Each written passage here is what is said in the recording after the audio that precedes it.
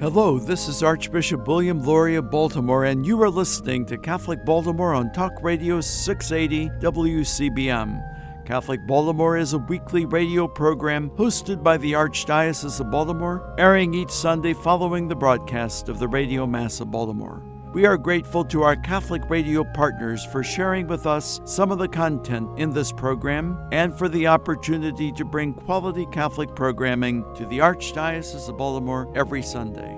Welcome to Catholic Baltimore. My name is Father Brian Nolan. I'm a priest from the Archdiocese of Baltimore. We are blessed to have just a wonderful speaker, Dr. Scott Hahn, joining us today. I'll give you a little background. Dr. Scott Hahn is the Father Michael Scanlon Professor of Biblical Theology and the New Evangelization at Franciscan University of Steubenville, where he's taught since 1990. He's the founder and president of the St. Paul Center, an apostolate dedicated to teaching Catholics to read Scripture and from the heart of the Church. He's a former Presbyterian minister, and he has been married for 40 years to Kimberly, 6 children and 18 grandchildren. And what a great blessing. He's just a prolific author of both over 40 popular and academic books. And we'll talk about them a little bit more.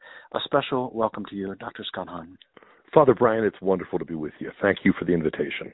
Yeah, and what a great blessing. If I can, before I begin with this, my sister told me, make sure when you talk to him, you actually had a significant role in a lot of people's lives, but including our family.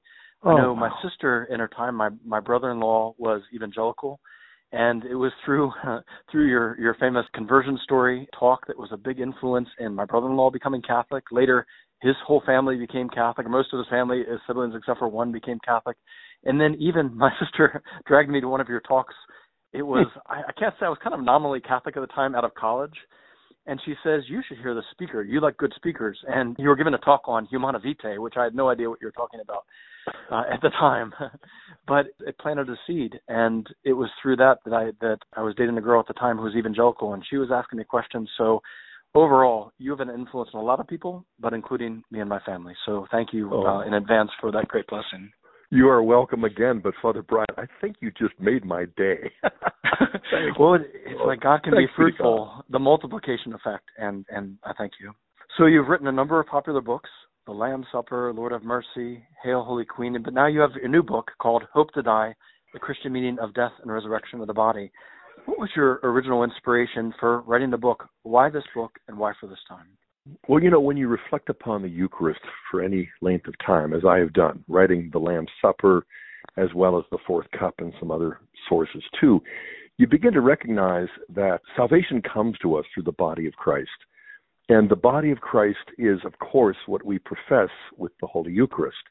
But the Holy Eucharist is, it's the same body it was in the upper room when he instituted the Eucharist, the same body that was hanging on the cross on Friday, buried in the tomb on Saturday. But when we profess the real presence of Christ's body, blood, soul, and divinity, what we are specifically referring to is his body as it was resurrected on Easter Sunday, as it ascended into heaven, as it is now enthroned in glory. And so while there is continuity between Thursday, Friday, Saturday, and Sunday, the reality of the presence of Christ is the Eucharist, and the Eucharist is the sacrament of the resurrection. But it also then opens up an understanding, at least it has for me, into how Christ intends to fulfill that promise. He who eats my flesh and drinks my blood, I will raise him up on the last day. Because we receive the resurrected body of Christ. It's not just a resuscitated corpse like Lazarus. It is not just a fulfilled prophecy or a historical event with an empty tomb and eyewitnesses. It's all of that, but it's much, much more. The mystery that we call the Paschal mystery and the real presence points us to something that is literally out of this world and yet quite in it. And I can't help but think about this pandemic and how it has confronted us with, our mortality, with our own proneness to illness, suffering, and death, as well as our aversion. We have a deep allergy to even thinking about it, much less speaking about it. And yet now we are confronted by it. And so it becomes a moment of grace for us to reflect upon this fact, this set of mysteries. My daughter said to me the other day, she's in her 30s, she's a mother of 4. She said, Dad, I don't think I've ever realized how much I've taken the holy sacrifice of the Mass for granted until you can't have it. And then she said, I have never found myself longing and hungering for Holy Communion like I am now. And, how much that blesses a father's heart to hear, but how much he's echoing what so many others are hearing. And so, 2 years ago, I began working on this book, and I had my reasons and I had my timing. I was hoping it would come out Easter 2020, but clearly God had his other purposes and his own sense of timing. And when I discovered that at the end of February, right when the pandemic hit, I actually asked the printer to stop the presses so that I could rewrite the last chapter to put all of this in perspective, to focus on how our bodies are destined to die and then rise again, and how Christ's resurrected body is what will transform us, and how it enables us to face death in a new way, not simply as the loss of life, but as the gift of life, and as this opportunity we have to enter into heaven, not just as disembodied souls, but with bodies that are resurrected like Christ. And I rewrote that last chapter in about 48 hours or so, sent it off, and I can't help but wonder if God had his own plan. I was looking at this book for one set of reasons, and I think he had me do it for his own set. And so the timing couldn't be better. It couldn't be, in a certain sense, more divine, but it's also not mainly speculative theology. It is really practical and personal, so that when we do go back to the Mass and when we start receiving Holy Communion, I believe, I can't help but wonder if this will not facilitate an appreciation. 20 years ago I wrote this book called The Lamb's Supper, and I've heard from many people that it had a similar effect on them than it did for me, that you experience the Mass as heaven on earth. But now you can also experience this destiny that we are intended to share with Christ, because when he suffered, died, and rose again, he didn't end up getting any more glory than he had in the beginning. So why go to all of the trouble if it's not for your own sake? Well, clearly it was for our sake. And what I want to show is that we can live in these mortal bodies with a hope of resurrection glory in such a way that will transform the ordinary tasks that we do with extraordinary faith, and just give us an appreciation for how we ought to treat our bodies and other people's, not just in life but in death. And not just with burial, but also to understand how the early church revered what God had done in feeding our bodies with his own son's body. And so I'm just trying to make it clear for people that when we face illness and when we face death, we actually face what the Catechism calls the new Passover, the final Passover, not just leaving Egypt to enter Canaan, but leaving this mortal coil of finite earthly death and entering into something that is going to surpass our wildest dreams and go beyond our highest hopes. And one of those things that you brought to our attention, too, is especially during the coronavirus pandemic, a lot of people were worried about, okay, am I going to get sick, or my loved one's going to get sick, or to die? But you reminded us there's even one of the gifts of the resurrection is Jesus offers an antidote to the question of spiritual death. Can you speak to that a little bit? Yeah. When you look at life as it was in the beginning, you realize that God breathed in a man's nostrils the breath of life. And so our first father wasn't just breathing oxygen, but divine breath, which is the Holy Spirit. So he had life that was natural and human, but he also had life that was supernatural and divine. So in the span of 10 verses from Genesis 2:7 to verse 17, when God says to our first father, you can eat from all of the trees but one, and if you eat from that day you will die. You'll surely die. Well, they ate, and they didn't die unless they did. And in 1 John 5:17, you discover that there's this thing called mortal sin. Sin unto death. The Greek word is thanatos, the same term used in Genesis 2. Our first parents committed spiritual suicide, and the death that they experienced wasn't less of a death than if a bullet was in their brain or if that serpent had bitten them with toxin. The fact is, to lose divine life is a much greater loss. And so when we contract original sin, we have human life from our parents, but not divine until we're baptized. Thus, our baptism gives us divine life and resurrects us to this supernatural and eternal life, such that our resurrection in the waters of baptism surpasses what Lazarus got on the fourth day. Lazarus come forth, brought back his mortal body, but we received the immortal life that our first parents forfeited.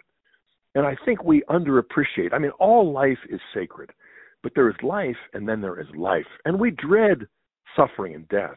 But what we ought to dread even more is the loss of divine life through mortal sin when we repeat what our first parents did and commit spiritual suicide. This life is more valuable and eternal, but it's also more vulnerable. And so it's a kind of wake-up call for us as Catholic Christians to protect life in both forms as they are united in everyday life, but to recognize that this divine life is precisely why Jesus says, oh, Lazarus, he's just sleeping. Well, he'll wake up. Well, he's dead. Well, why didn't you say so in the first place? Because I want to help you rethink what thing you assume life means. It's like Princess Bride. I don't think that word means what you think it means. Yeah, it's a great movie. That's right. What a great, great blessing, Dr. Scott Hahn, especially in talking about his new book, Hope to Die, The Christian Meaning of Death and Resurrection of the Body. We're going to take a short break, and then we'll be back for a moment. I'm Father Brian Nolan. May God bless you. Do you want to know more about what's going on in the church and the world than you can get from your daily newspaper or local TV? Read the only publication in the Archdiocese of Baltimore that covers the church full-time, the Catholic Review. Pick up the print magazine monthly at your parish or have the Catholic Review delivered to your home every month. You can get fresh news every day online at catholicreview.org. Subscribe to the Catholic Review e-newsletter for twice-a-week updates. Just text CR Media to 84576. Find our app on Apple and Android, and follow the Catholic Review on Facebook, Twitter, Instagram, and Pinterest. Wherever your faith takes you, Catholic Review Media is ready to inspire, teach, inform, and engage. Read it today in print and online at catholicreview.org. That's catholicreview.org.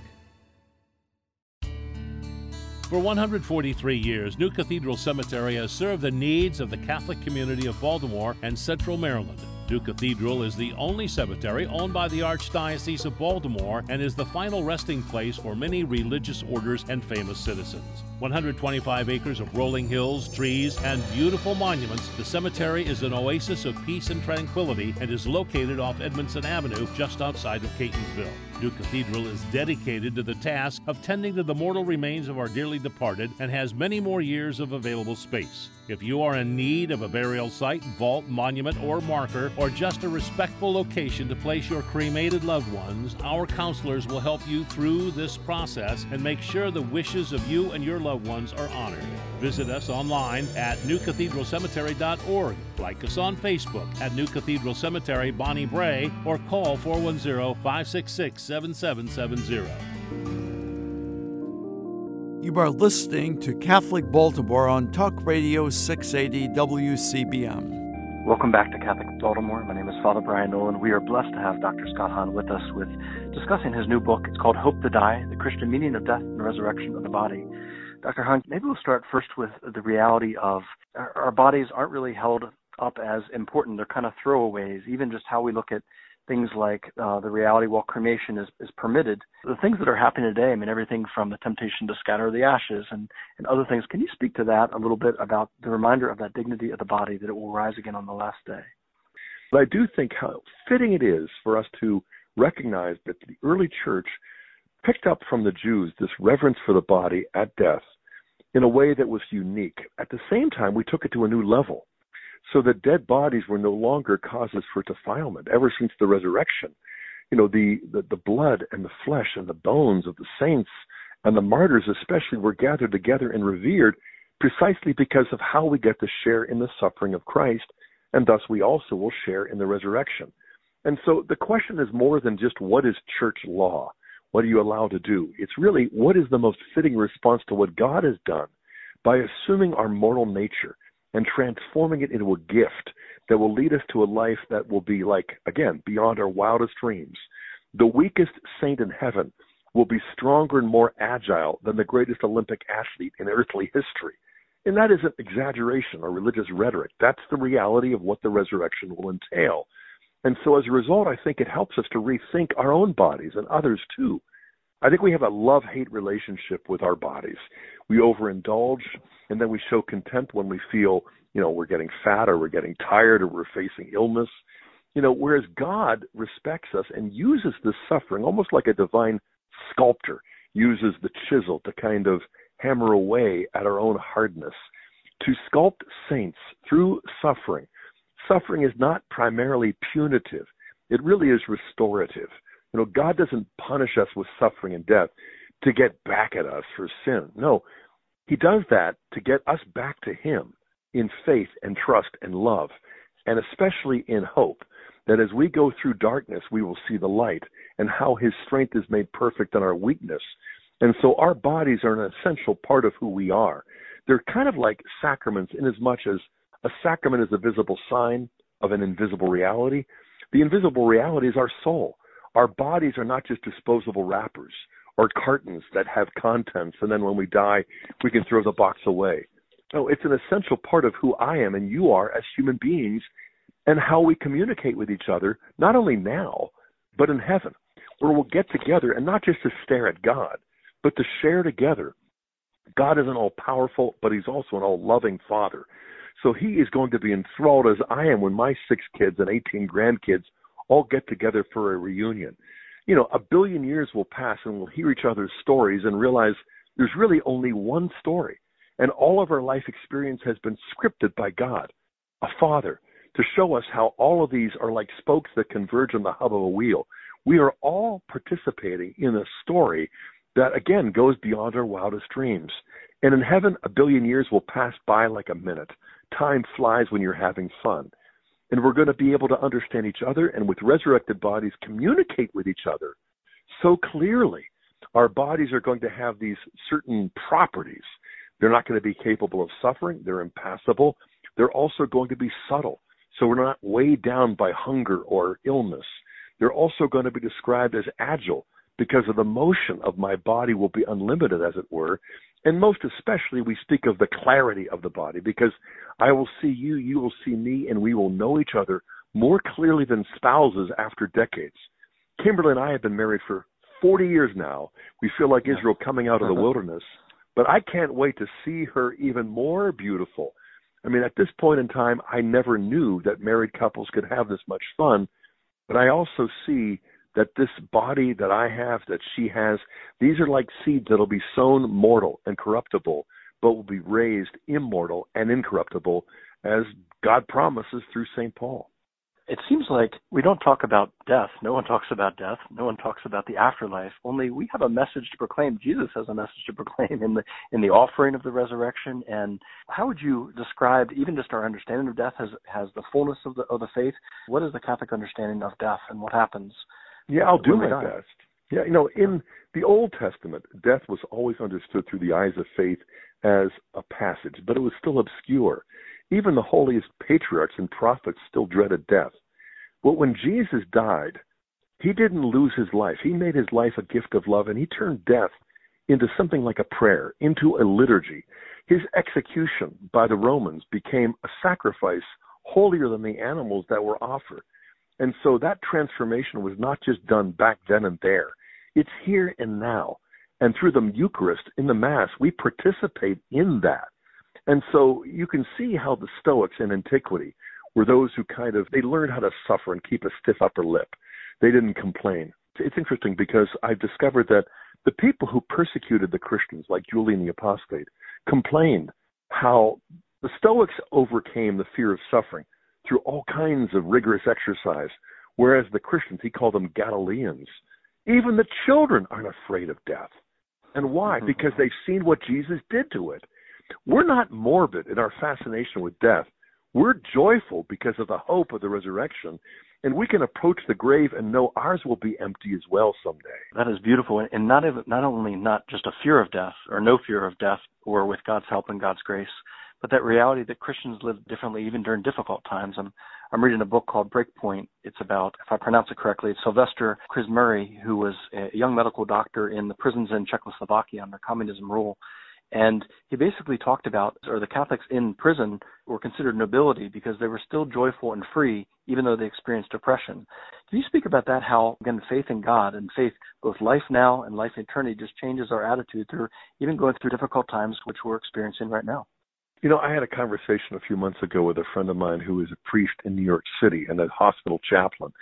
And he was describing to me how when people face death, God uses it to pry their hearts open without in any way undermining their freedom.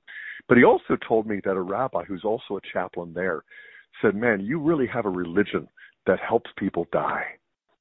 Huh? And, what he was talking about was not just the sacrament of the sick, the anointing, extreme unction, whatever you call it, but just the way in which death itself becomes this door that God uses precisely because Christ has passed through it.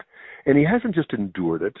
Dying, he didn't just sympathize with us. No, dying, he destroyed our death so that life doesn't end. It's changed, but it's changed from good to much better. And as disembodied souls, we'll be better off later than we are now.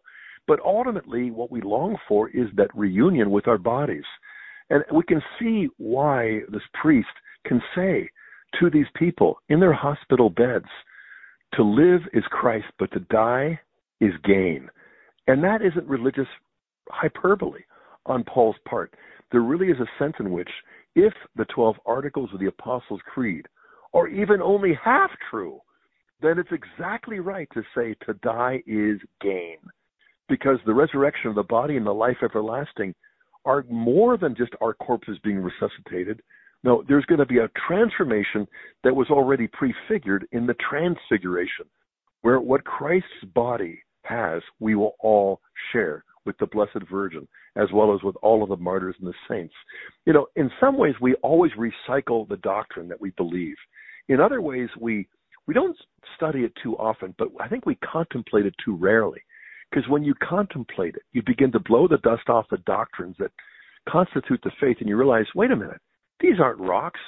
These are pure diamonds. These are majestic. These are precious.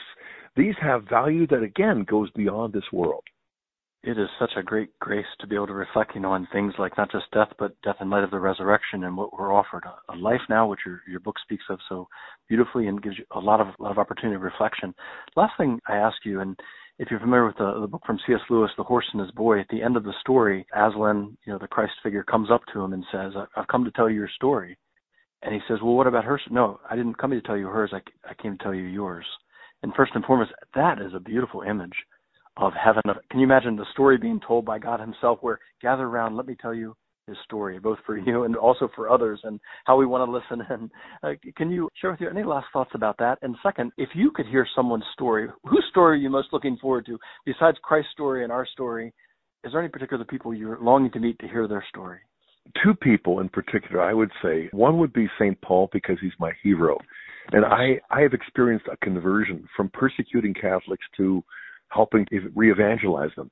And I would just love to see it through his eyes, all of salvation history, but his own life experience as a Pharisee and a persecutor, and then as the great apostle. The other one would be, of course, the Blessed Virgin, because there's no one else quite like a father who can see his children and pull together their lives into one script, except the mother. I think the mother, in a certain sense, written on her heart are all of the stories of her children. And if she is endowed, again, with the fullness of grace, then I can't imagine what it would be like to replay the tape and to see all of these chance, random, seemingly, unrelated events happening. And she would show us how all of this is interrelated. That there are coincidences from our perspective, but they're God incidences from the heavens as you look down from the heavens. So hearing it from Mary's perspective, Mary's heart, Mary who ponders not just the life of Christ, but also our life with its joys, its sorrows, and the glories that ultimately point to the resurrection. What a great blessing, Dr. Scott Hahn, for having you. For our listeners, please consider seeing all of his many works, but especially his new book that's out, Hope to Die, The Christian Meaning of Death and the Resurrection of the Body. What a great blessing to have you. May your work be fruitful, and let's end with a glory be. Glory be to the Father, glory be to the Father, and to the Son, and to the Holy Spirit. The Holy Spirit, as it was in the beginning, is now, and will be forever. Amen. Amen. In the Father, and the Son, and the Holy Spirit. Well, blessings on you and your family, and blessings on your work of evangelization. I'm Father Brian Nolan for Catholic Baltimore. May God bless you.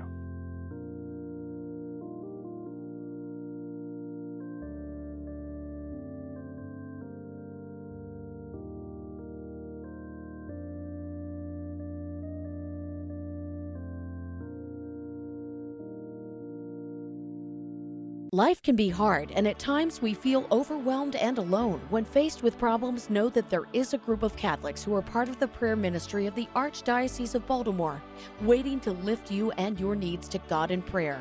This ministry is comprised of men and women, young and old, religious and lay, from every ethnic and cultural background. They pray as individuals and in groups, in homes and meeting spaces throughout Baltimore. Like you, they are people who have suffered the same hurts, fears, pains, sickness, loss, and everyday burdens. Learn more about this ministry by visiting our website at www.archbalt.org. If you are in need of prayer, send your prayer request to prayers@archbalt.org or by phone to 410-547-5517. Would you like to volunteer to be a part of the ministry? Prayer ministers are always needed. Please call or email our coordinator, who would be happy to speak with you. Child abuse is not only a crime, it's also a sin. The Archdiocese of Baltimore has long made the protection of children a leading priority in its parishes, schools, and other ministries. The Archdiocese seeks to keep kids safe through rigorous training and background checks, and by implementing a zero-tolerance policy for anyone credibly accused of abusing a child. For more information about the Archdiocese's efforts to keep our children safe, please visit www.archbalt.org. Thank you for joining us for this edition of Catholic Baltimore. As we prepare for the week ahead, let us do so in prayer together as one community of faith. Our Father who art in heaven, hallowed be thy name. Thy kingdom come, thy will be done on earth as it is in heaven. Give us this day our daily bread, and forgive us our trespasses, as we forgive those who trespass against us. And lead us not into temptation, but deliver us from evil. Let us also ask the blessing and intercession of our Blessed Mother as we pray. Hail Mary, full of grace, the Lord is with thee. Blessed art thou among women, and blessed is the fruit of thy womb, Jesus. Holy Mary, Mother of God, pray for us sinners, now and at the hour of our death. Amen. May God bless us and keep us always in his love.